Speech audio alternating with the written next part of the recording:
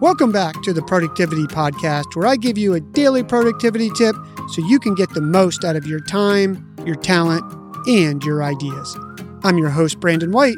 Here we go. One of the most valuable lessons I've ever learned throughout all of my schooling, that includes 2 master's degrees, was from my 3rd grade teacher, Mrs. Davis, and an assignment she gave us on writing down instructions on how to make a peanut butter and jelly sandwich. The task was go home and write all the steps to make a peanut butter and jelly sandwich. Quite honestly, I thought it was the easiest homework assignment I was ever going to have. I was going to nail this thing. This was an easy A. I did that homework. I came back in the next day, and when it came time to turn in our assignments, Mrs. Davis had everybody fold up their paper, put it in a box.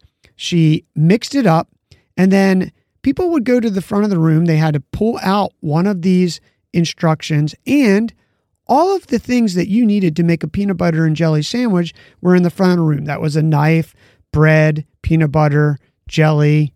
I think that's really it. I remember that really well because it was Wonder Bread back in the day.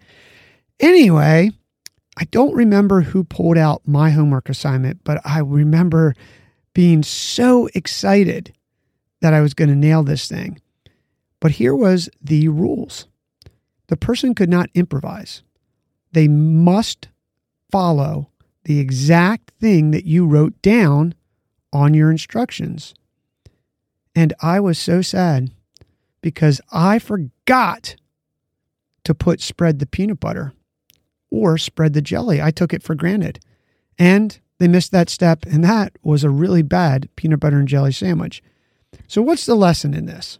When you have something to do, regardless of what it is, if it is a small task, big task, whatever it is, start by writing down the first thing you need to do, and then think of every step and write it down, because you're much more likely to get things started on a task, especially on something that's big, when you see the small manageable steps required to complete it. This will also help you avoid feeling overwhelmed and maintain momentum and ultimately execute in a big way, which leads to you being more productive. And the bonus, when you break all those steps down, you know each thing that you need to do, and you won't get a crappy peanut butter and jelly sandwich. Give this a try to boost your productivity. Your move.